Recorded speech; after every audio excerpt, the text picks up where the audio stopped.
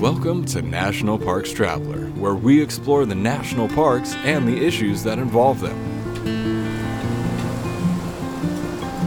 This is Kurt Rapinchak, your host at National Parks Traveler. National parks are places where we recreate, refresh our brains, and exercise our bodies. They're where we learn about history and culture, and in many cases, where we watch wildlife roam without constraints. But they're also entities with occasional headaches. This past week, we told you about the noise washing across Olympic National Park from Navy jets on training missions, concerns that a caribou captive breeding effort at Jasper National Park in Canada is failing, and that national parks in California have had to close campgrounds and lodges due to the coronavirus pandemic. But there was good news, too. We let you know that a large private collection of century-old documents from the desk of civil rights icon Maggie Lena Walker is now open to the public, that Voyageurs National Park has been designated as an international dark sky park, and that restoration work on Flat Top Manor along the Blue Ridge Parkway has gotten underway, thanks in large part to the Blue Ridge Parkway Foundation. You can find those and other stories about national parks and protected areas at nationalparkstraveler.org. This week's show is going to the birds. Counting birds, that is, what with the annual Audubon Christmas bird count officially kicking off Monday and running through January 5th. We sat down with Jeff LeBaron, who long has overseen the annual counting for the National Audubon Society, to discuss the program. Did you know, for instance, that the predecessor of this annual celebration of birds was actually a hunting competition to see how many birds could be killed? We all aspire to leave a legacy of good, right? One way or the other, our parks and public lands are all of our legacies. Join Wild Tributes for the Parks community with apparel that pays tribute to where legacy roams. Together, we can and will make a difference for the parks. Join us at wildtribute.com. Western National Parks Association is a nonprofit education partner of the National Park Service. WNPA supports parks across the West, developing products, services, and programs that enhance the visitor experience, understanding, and appreciation of national parks. Learn more at WNPA.org. Washington State is graced with 3 spectacular national parks, each different and special in their own unique ways. As the official nonprofit partner and the only philanthropic organization dedicated exclusively to supporting these parks through charitable contributions, Washington's National Park Fund has a mission to deepen the public's love for, understanding of, and experiences in Mount Rainier, North Cascades, and Olympic National Parks.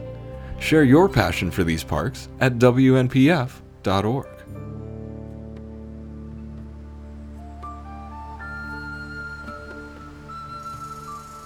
Year-end is here. That means it's time for the annual Audubon Christmas bird count. This is probably the longest-running citizen science project in the country's history. This year's count, the 121st, technically runs from Monday, December 14th through January 5th, 2021. But of course, you can head out into the national park system to count birds any time of year. This year's counting likely will be affected by COVID-19, as you might encounter guidelines or restrictions that are designed to prevent the spread of the disease, and some local counts might even be canceled. Now, to understand some of the background of this annual count, and possibly learn how COVID-19 might be impacting it, and to help point out some of the bird species you might look for in the parks, we're joined today by Jeff LeBaron, the Christmas Bird Count Director for the National Audubon Society. Welcome to The Traveler, Jeff. Glad to be here, Kurt. Before we really get into the bird count this year, it's got some interesting background. I mean, it actually was spun off from a Christmas bird hunt, I guess you could say. It was called the Side Hunt. Yeah, in the late 1800s, during the 1800s, there was a holiday tradition called the Side Hunt, where people would choose sides and hunt, and whoever brought in the biggest pile of feathered and furred quarry won the side hunt for that year. And it was probably started as a way of supplying, fare for the holiday meal. In the late 20th century, toward around 1900, late 1800s, there was a growing awareness of the need for conservation. that wildlife was not the unlimited resource that people had been thinking it was. And the millinery trade, the taking of birds for women's hats and fashion, was decimating colonial nesting water birds, especially herons and egrets, and also some of the seabirds like terns. And Frank Chapman, who was an ornithologist at the American Museum of Natural History at the time, also happened to fortunately have his own publication called Bird Lore. It was his own magazine that he was publishing. And he proposed to his readers that people go out that upcoming season for Christmas Day of 1900 and do a Christmas bird, as he said then, census rather than a Christmas bird hunt. And that season, there were 27 people in 25 different locations across the continent that went out and actually counted birds on Christmas Day rather than shooting them. One of the amazing things that Frank Chapman did, along with just proposing the census rather than the hunt, was he also decided that people should keep track of the amount of effort, the time and distance that they expended to count the birds that they did. So even from year one, actually, if people wanted to analyze the data back that far, they can actually look at the effort weighted data, because theoretically more people in more areas are going to count more birds, even if the number of birds isn't changing. So from the 27 people in 25 locations that first year, last season we had over almost 2,650 different Christmas bird counts across the hemisphere. Actually, it's grown, and over 82,000 observers involved. Wow. So it's now in every state in the United States, including Hawaii. It's in every province in Canada. We have counts in Bermuda, throughout the Caribbean, throughout Latin America. And in Latin America, especially Mexico and Colombia, there are a lot of Christmas bird counts that are done. So it's a growing thing, and it's become a real holiday tradition for just about everybody that does it. Yeah, it really has evolved into an incredible event. And I'm ashamed to say, though, that my parents never got me involved with the Christmas count when I was growing up. And so my birding skills are sadly lacking. That said, of course, it's not too late for me. And certainly it's a great opportunity to connect youngsters with nature, right? And during these somewhat depressing days of COVID, birding can make you happy. Absolutely. That is true. I think birding has kept many of us who are birders somewhat sane since March, at least, maybe just in general, because birds have this amazing ability to just engage a human's imagination and joy. They fly, they sing, they're pretty. Some of them undertake these incredible migrations that just seem almost impossible for them to be able to do physiologically. But the other thing about birds that's really, really cool is just about any human on the face of this earth could go outside right now today and find a bird. The possible exception is researchers at South Pole Station, where there are occasionally birds, but not probably regularly. But literally if you're on the ocean, if you're in the desert, if you're in the mountains, if you're in a city, anywhere you go outside at this point, or even look out your window, you're likely to be able to see or at least hear a bird. And I'm not sure there's any other life form that you can say that about without, delving into insects and, looking, for microorganisms and stuff like that in the dirt. So they're there, they're available, they're in our yards, and they really have the ability to engage us in becoming aware and caring for conservation. Right. Now, as you said, it's really turned into a hemispheric project. What do you do with all the data that's collected? All the data that are turned in, and including, we computerized the entire 100-year database after the 100th CBC in 1999, are in the Audubon's Christmas bird count database. And researchers, I've been in charge of the Christmas bird count since 1987.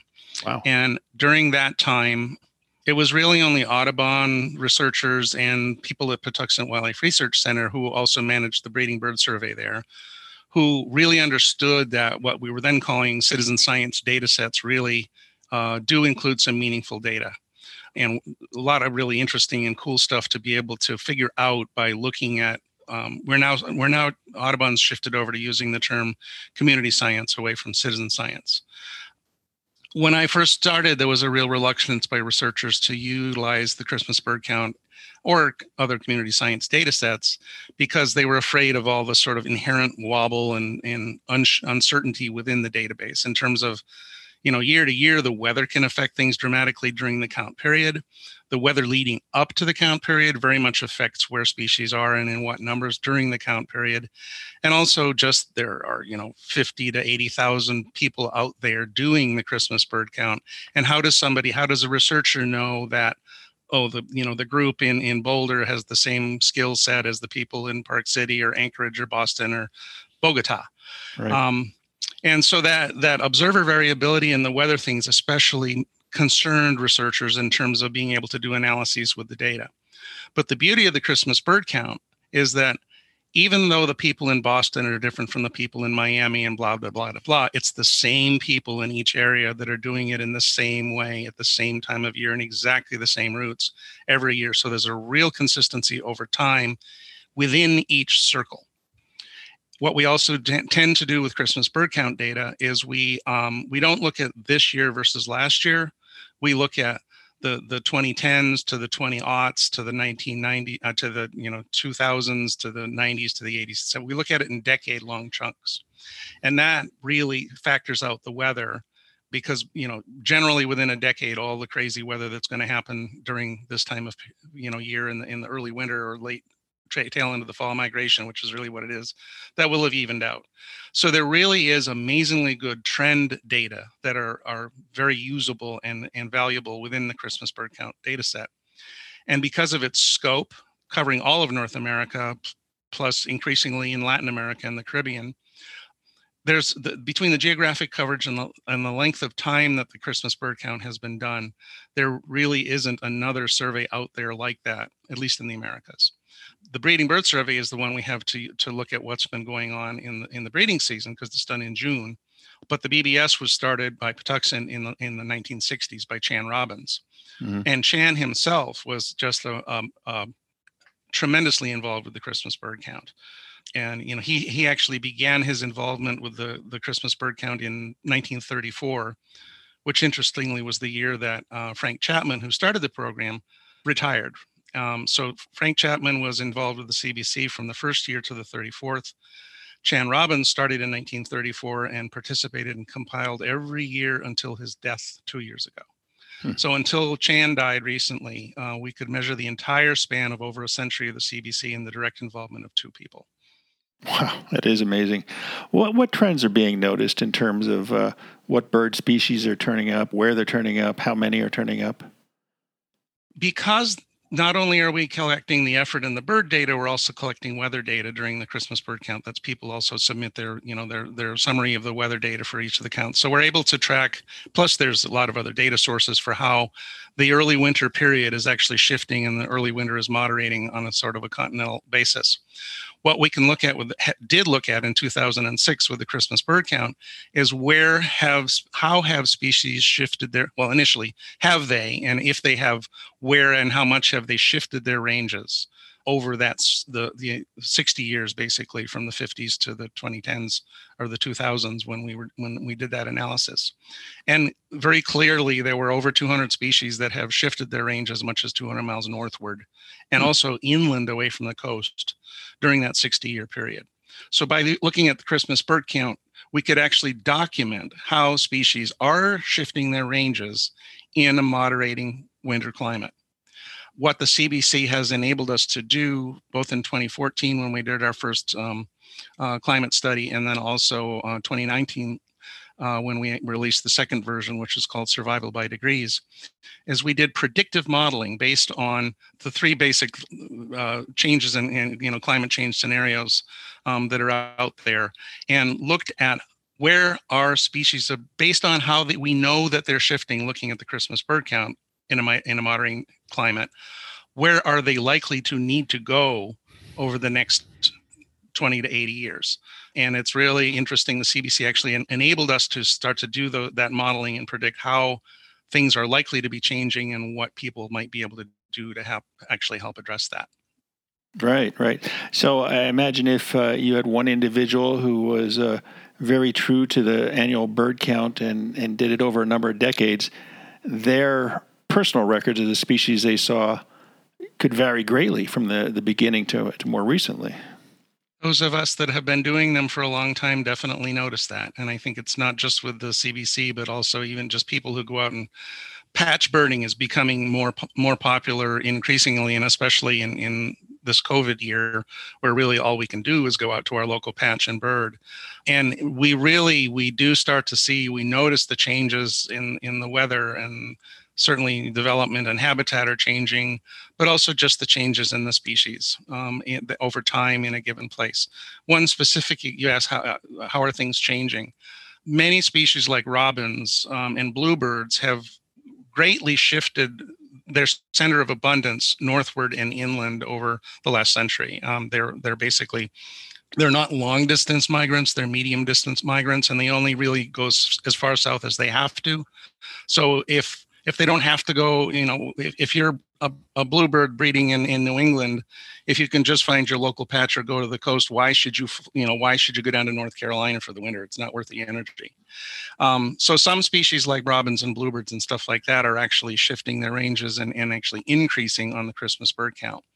We're also starting to see an increasing number of the neotropical migrant species, the birds that are supposed to be in Latin America and the Caribbean for the winter, that are beginning to linger in small numbers on Christmas bird counts in the mainland of North America. That's definitely a pattern that's starting to happen. But other species are fading northward or fading out for reasons that are somewhat unknown. There's a bird called a great cormorant that one of the counts that I do, usually I won't be able to this year because it's in Rhode Island and I'm in Massachusetts, is the Newport-Westport count down there, and I'm sort of in the Saconnet Point, Little Compton area. And we have the all-time high species number of great cormorants that were ever tallied over 120 years on that count back in the 1980s. It was somewhere around 2,600 birds, I think. Last season, in the 120th Christmas bird count, we also had the annual high count for great cormorant, and I believe the number was 48. So the numbers of great cormorants have declined tremendously along the East Coast. It's a more probably globally. I don't know what the numbers are globally. It has a huge range across Eurasia as well. But this is one of the species that something is happening and it is shifting its ranges or just declining in numbers, at least as tallied on the Christmas bird count. Yeah. To use what might be an apropos phrase, are the birds the canaries in the coal mine, so to speak, for climate change? Is that what's driving their redistribution? Birds are definitely the proverbial canary in the coal mine. They're a wonderful indicator of the quality of the environment that we all exist in. So if birds are not doing well, the chances are pretty good that all of us are not going to do very well, at least for, in the long term. One of the groups of birds that we're most worried about right now are what's called the aerial insectivores, the ones that catch insects on the wing. There's, I don't know if you've heard about the big discussion about the insect apocalypse in Europe that's been documented, where something like 70% of the biomass of insects has declined in the last couple of decades over there. And that's tremendously affecting species like swallows and nightjars and things like that and flycatchers their whole life cycle is based on catching insects on the wing. And if those insects are tanking, these birds, they've evolved to consume flying insects so that they don't really have the physiological ability to shift their diet to something else. So they're as a group, they're one of the three groups of species globally that are declining the most. Wow. Well, in terms of shifting, I know a couple of years ago, Audubon and the National Park Service came out with a report discussing where these bird shifts are happening and where they might happen in the years to come. And one of the things that stuck in my mind is that the Grand Canyon, the climate there will change, so it will be potentially suitable for anhingas, which we're used to seeing in Everglades and Big Cypress National Preserve. The national parks briefs that we did was an outgrowth of the sort of the combination of the two climate studies that we did, and that's exactly right. We did more specific geographic analysis for the national parks based on the modeling that we had done for the species that are that live in the parks. In Rocky Mountain National Park, one of the things that's going to be very interesting over time, the species that are most at risk, not just birds, but everything, are the critters that exist, or the life forms that exist at the extreme ends, or the top and the bottom. So, we're already seeing tremendous changes in what's happening to birds and other wildlife in the Arctic. People talk about the polar bears and all that kind of stuff. But what people don't necessarily think about is mountaintop species, the birds that are in the tundra environments on a continental landmass at the top of the mountains. And Rocky Mountain National Park in Colorado is one of the places. It is essentially the core of the range of a bird called the rosy finch. And that's a species that's almost entirely endemic to Colorado, at least as a breeder. They do breed in very northern New Mexico, and then they also move south a little bit. But it's a bird that basically it needs the edges of snowfields in the tundra regions of the high Rockies. And there are other species of rosy finch. There's a black rosy finch and a gray-crowned rosy finch. And these species are specifically adapted to that environment. It's a very narrow niche that they have in their needs.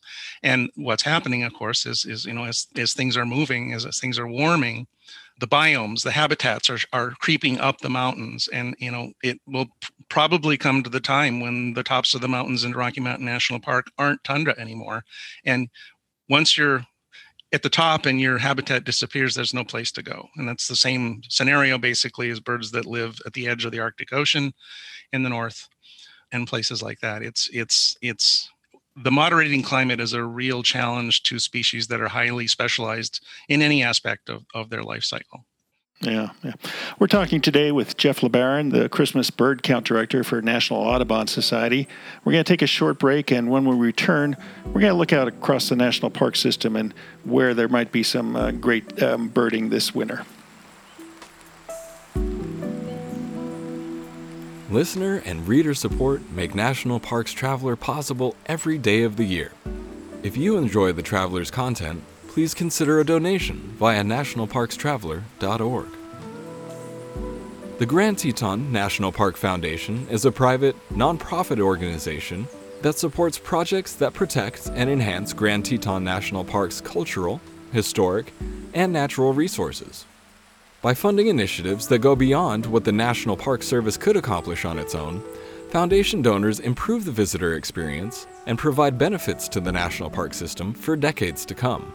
See their successes at gtnpf.org. Acadia National Park is one of the 10 most popular national parks in the United States. It is also one of the smallest and most vulnerable. That's why Friends of Acadia exists.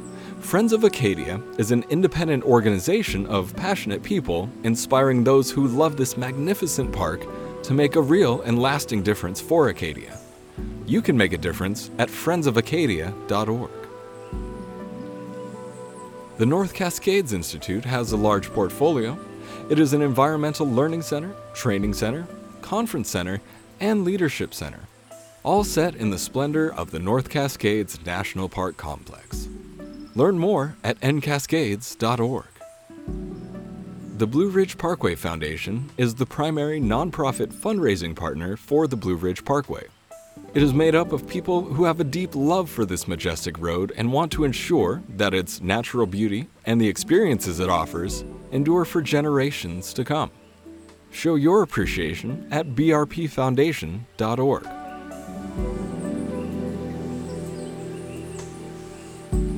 All right, we're back now with Jeff LeBaron, the Christmas Bird Count Director for National Audubon Society, and talking about the annual Christmas Bird Count, which starts Monday, the 14th. Jeff, looking out across the national park system, there are a lot of places people can get involved with the Christmas Bird Count. If we spared no expense and could miraculously travel anywhere in the country in the blink of an eye, any thoughts where the best Christmas birding is in the park system? I think it depends what you want to see. because there's so many absolutely fabulous places in the park system. If you want water birds, go to Everglades National Park. And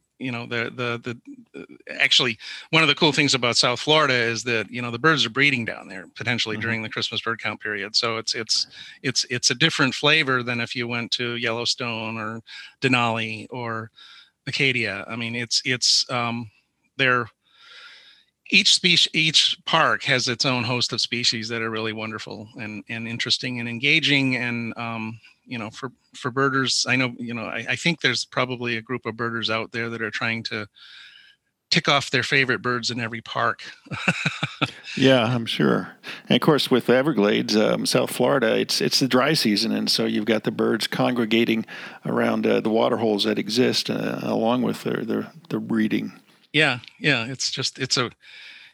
I think a lot of people I went to school at the University of Miami in Florida, and I got down into the Everglades whenever I could because I loved it down there. But I think the vision that some people have about the swampy Everglades is such a different reality than it really is. It's actually a grassland. It's a wet grassland that has swampy pockets in it. And you drive the road, and it's you get to Dogleg Pass or whatever it's called, elevation 8 feet, right. The highest point in the park, or maybe it's 6, but it's quite a different experience than going up to the top at Rocky Mountain National Park, where you're over 12. For sure. Of course, you can't do that on the Christmas count, because the road gets closed to go up to the top. But unless you're really hardy and want to ski or snowshoe up Trail Ridge Road, that's true. Yeah. Most unusual species? I mean, species come and go throughout the season, so I would imagine you might encounter different species in the winter months than you would in the summer. Definitely. A lot of people focus on in the winter are the winter raptors. They're the showier, more spectacular things like snowy owls and rough-legged hawks, and that move down from the northern regions in the tundra in varying numbers annually. With the snowy owls in particular, it's a fascinating species, and they're tied to breeding on the tundra, and they're tied to the cycles of lemmings up in the Arctic tundra, and so it's a bit of an unknown quantity as to actually what the population is of snowy owls in the Arctic, in the North American Arctic, because snowy owl is also found circumpolar in the Arctic regions. But the likelihood is that the population of snowy owls in the North American Arctic is significantly less than it was estimated to be, because it turns out many of the populations of snowies just follow where the uptick in the lemming populations are. So you might have one or two primary populations in the Arctic of North America that just follow from Barrow, Alaska, over to the eastern edges of Nunavut in Arctic Canada, just based on, or down to like the very southern edge of the tundra in northern Quebec. And that's what happened a few years back. We had the record flight of snowy owls ever on a CBC that winter, where there were snowy owls. There was one that ended up in Bermuda. They had one in Florida. And there were more, there were well over 1,000 snowy owls tallied that year on Christmas bird counts. And sometimes what drives things like the owls or the raptors are also the winter finches, the boreal species that breed in the boreal forest. Oftentimes what drives them is a lack of food resources.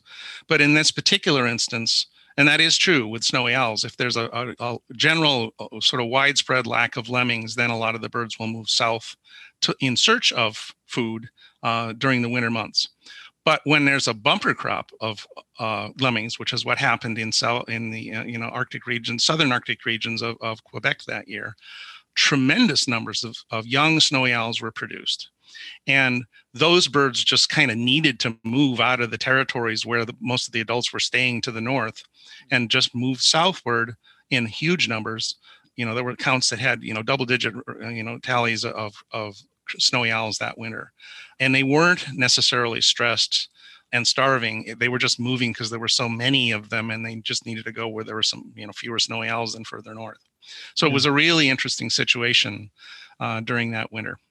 Yeah, no, I bet. I know they were spotted at Cape Hatteras National Seashore and Cape Cod National Seashore, and it was a real treat if you were out there and got to see one. Yeah. In doing a little research on parks and birding, I see that the National Parks Conservation Association says Point Reyes National Seashore in California has the most recorded bird species with 405. That doesn't mean that if you head out to Point Reyes in the next few weeks, you're going to have a chance of spotting 405 now, does it? No, unfortunately not. That's the year-round, all along total, including, crazy things from Siberia that have shown up there once or twice. So that total species list is cumulative and year-round over time. And certainly during the Christmas bird count, you wouldn't encounter a lot of the things that can show up there at other seasons. But the wonderful thing about Point Reyes National Seashore is that you've got ocean, you've got cliffs, you've got marshland, you've got upland areas, you've got farmland, and you've got forested areas. There's a tremendous diversity of habitat within that area. And that really can boost the number of species that you can find on any day of the year, really, if you spend time there, but even on Christmas bird counts and stuff like that. Yeah. The average number, I think we figured it out one time, that if you just average out all the Christmas bird counts across North America for, one of the yardsticks that people measure the success of their count on any given year is by the number of species they manage to find. And there have been counts that have been done in the high Arctic where people went out for 3 hours in twilight and didn't find a bird. Mm-hmm. So the species total was 0. There was one count that was done for 15 or 20 years at Prudhoe Bay, Alaska, where the only species they ever had was common raven. But that was a really cool area because theoretically 1 year could go out and double your species total, because there are other species that are up there in the winter. They just never managed to find one at Prudhoe Bay on the count. Then we have the counts like in the very southern edges and the coastal areas like Point Reyes and many of the other Southern California counts, but also the Gulf Coast of Texas, where they regularly get 200 or more species on a Christmas bird count. But the average number of species probably total, if you average it continent-wide, is 75 or 80. And one of the neat things, we also have counts in Latin America, and some of the counts in Ecuador and Colombia and Peru and places like that can get 400 to 500 species of birds on a Christmas bird count. But many of those species are only represented by one individual, and usually down there when you're birding in the cloud forest, it might only be heard. So in fact, even though the species diversity is incredibly high down there, the number of individuals tallied is very low. And whereas up here, you may only get, even if you're on a count that only has 15 or 20 or 30 species, the likelihood is that you're encountering hundreds, if not thousands of birds during the day. So the diversity is much lower, but the population levels are much higher up here. So even if you're out and not quite seeing as many birds, you're seeing, as many species of birds, you're definitely seeing birds. Yeah. So rules. Do the people who lead these Christmas bird counts, are they supposed to adhere to not using recorders or bird calls with they make themselves to attract species? Well, there certainly, there is a method in terms of rules in general. There's a definite methodology and rules of the Christmas bird count that need to be attended to. Each Christmas count is a 15-mile diameter circle. Only birds within the count circle on count day are tallied.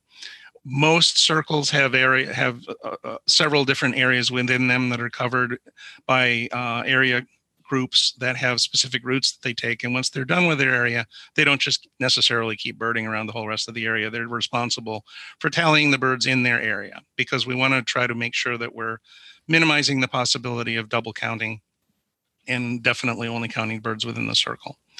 It actually, for the Christmas bird count, it is an optional. People do have the option of utilizing attractive noise. Really? So including pishing at birds, the psh, psh kind of thing that people do, which can be as effective as anything in attracting chickadees. And once you have a flock of chickadees or whatever around you, that's going to bring in everything else because they're just interested. But because we're in the non-breeding season for the vast majority of species and the vast majority of the areas that are covered by Christmas bird counts, it's not like the Breeding Bird Survey where it's absolutely forbidden to use any sort of attractive noise. Mm-hmm. It needs to be done. If people do it, it needs to be done judiciously. You don't want to be just spending all day blasting, chickadee calls or owl screech owl tapes at all the birds everywhere. Mhm. But it is something that is used on some Christmas counts. What the important thing is, if it's used and it's used judiciously, it's better to be consistent from year to year to year how much it's done. We don't want to have a season where all of a sudden, half the people out there start using their, iPhones to play owl vocalizations at flocks of birds or thickets, and then they stop doing it in future years, because we like the methodology as well as the coverage to be uniform over time in a given Christmas bird count. Right. You don't want to skew the results from year to year. Right. Do you head out to national parks for your Christmas bird count, or do you just go in your backyard, so to speak? I mean, you're not too far from Cape Cod National Seashore, I believe, which is a pretty good birding area. It can be a wonderful area. It's especially it can be one of those fabulous places for seabirds, for alcids, the puffin relatives. Dovekey, this fall has been a really amazing year out there for dovekies and razorbills and both kinds of murres. And I mean, it's just been, the weather conditions have pushed the alcids that breed in the Western North Atlantic further inland than they do some years. And there is actually an offshore count. The Stellwagen Bank National Marine Sanctuary funds an actual, that's probably the best run or most carefully run pelagic count that's ever been conducted for Christmas bird count, because they have waypoints and specific. So it's it's a neat count, and they get a lot of good stuff. But yeah, unfortunately, I'm far enough away from the coast. I'm in Western Massachusetts that I don't get out there as often as I would like to. So the counts that I do is our house is right on the edge of the Northampton, Massachusetts circle, although my yard is somebody else's territory. So I don't count the birds in my yard. But my area is adjacent to us here, where there's a Massachusetts Audubon Society sanctuary. Mm-hmm. So I spend the whole day on foot at the Graves Farm Wildlife Sanctuary within the Northampton Circle. Normally, as I mentioned, I do go down to Rhode Island, and I don't go to national parks, but I do go to the Ninigret National Wildlife Refuge, usually in South County, Rhode Island. But because of the travel restrictions, I won't be able to do that this year. Yeah, it's a challenge for everybody, I'm sure. Now, returning to any trends that the Christmas bird count has revealed, and the recent news that we've lost billions of birds over the last 50 years, this annual event must be extremely valuable in taking the pulse, if you will, of how nature is doing out there. It really is, and I think it's becoming increasingly important in that respect. One of the things that, and I mentioned this in my summary that was just sent out yesterday, actually, to our Community Science Network from last year. In the 33 years I've been in charge of the Christmas bird count, the number of birds tallied, the total number of birds tallied, has been dramatically declining, even though the effort and the area of coverage has dramatically increased. So there are over 1,000 more Christmas bird counts that are done, and probably almost twice as many people involved now as there were in 1987 when I started. In those first few years, we were normally tallying all counts everywhere would tally 75 to 100 million birds, all told. Last season, the total number of birds tallied was just over 42 million. The year prior to that, which at that point was the second lowest tally ever, the total was 48 million. And that's been the incremental thing for I would say the last 15 to 20 years, as the number of birds each season, all told, has declined that we're tallying. And you can't help but wonder, especially in light of the 3 billion birds paper, what's going on. And the thing with the 3 billion birds paper is they were looking at just the total biomass of birds declined. There wasn't possible to actually estimate what groups or especially what species were mostly represented in that decline. With the Christmas bird count, we can do that. And this is one of the things that we're very interested in doing, hopefully this year, is taking a deep dive into the Christmas bird count results over the last, probably 120 years, but at least from the last 50 to 70 years. And we should be able to document if it's an across the board decline, or if there are certain groups of birds that are tallied on the Christmas bird counts that are ones that are the primary cause of those declines in numbers. And I wonder if it has to do with communally roosting birds that, like blackbirds and starlings and grackles and robins that winter in these tremendous roosts that can be in the millions of birds over time. And the challenge with the communally roosting species is if your roost is within the count circle, you get these incredible numbers. There was one count. Remember I said that the average number was sort of 75 to 100 million birds for all counts every year. There was one count one year in Pine Prairie, Louisiana. I think it was in the 88th Christmas bird count, where they had on that one count 103 million birds. Wow. They had 53 million red-winged blackbirds just on that one count. Yeah. That's amazing. And they were trained wildlife biologists in Louisiana that knew how to basically, you're estimating number. You're not counting 1, 2, 3, 4, 5 up to 103 million. I can assure you of that.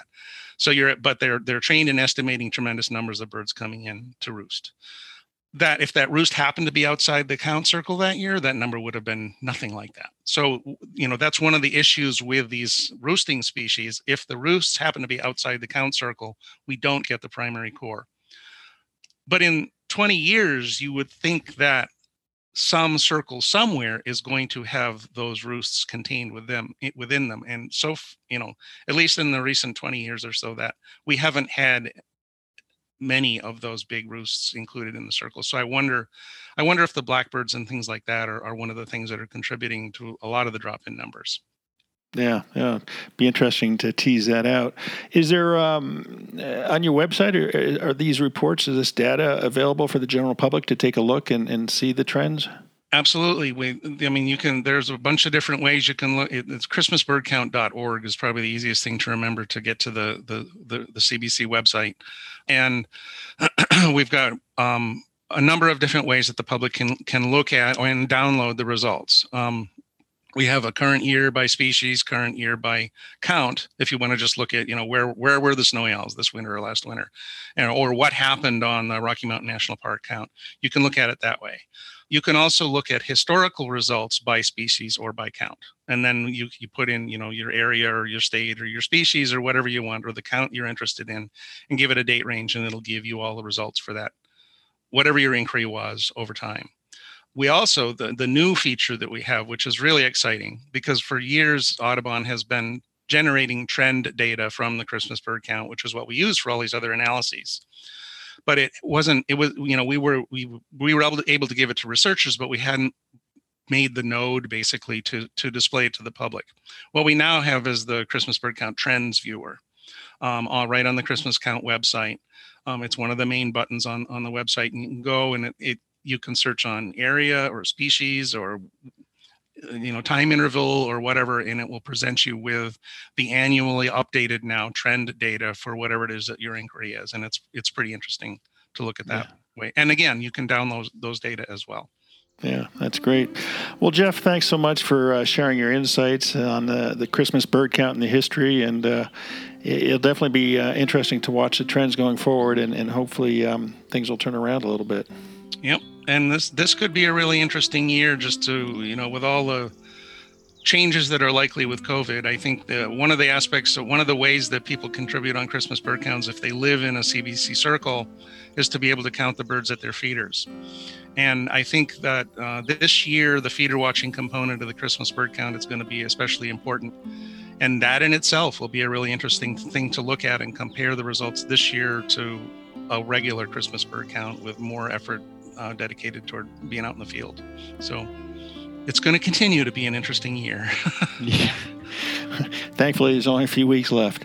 Right. Well, Jeff, hope you have a happy holiday season and good birding out there. Thank you. You too, Kurt. That's our show for this week. We hope you enjoyed it. Next week, we'll be talking with Cape Lookout National Seashore Superintendent Jeff West to learn about the park staff's efforts, both successful and unsuccessful, to save historic structures from the ravages of storms and time on the Outer Banks of North Carolina.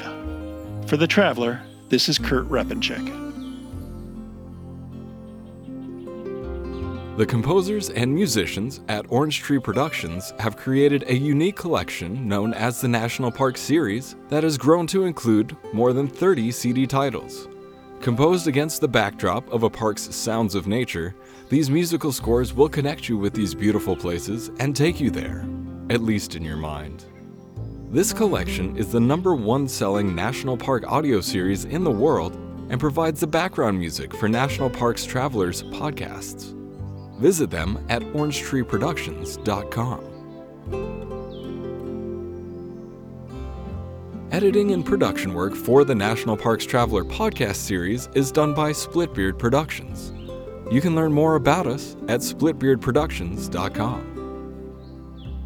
National Parks Traveler is a 501c3 nonprofit media organization that provides daily editorial coverage of national parks and protected areas. Travelers' coverage is made possible by reader and listener donations. Visit us at nationalparkstraveler.org.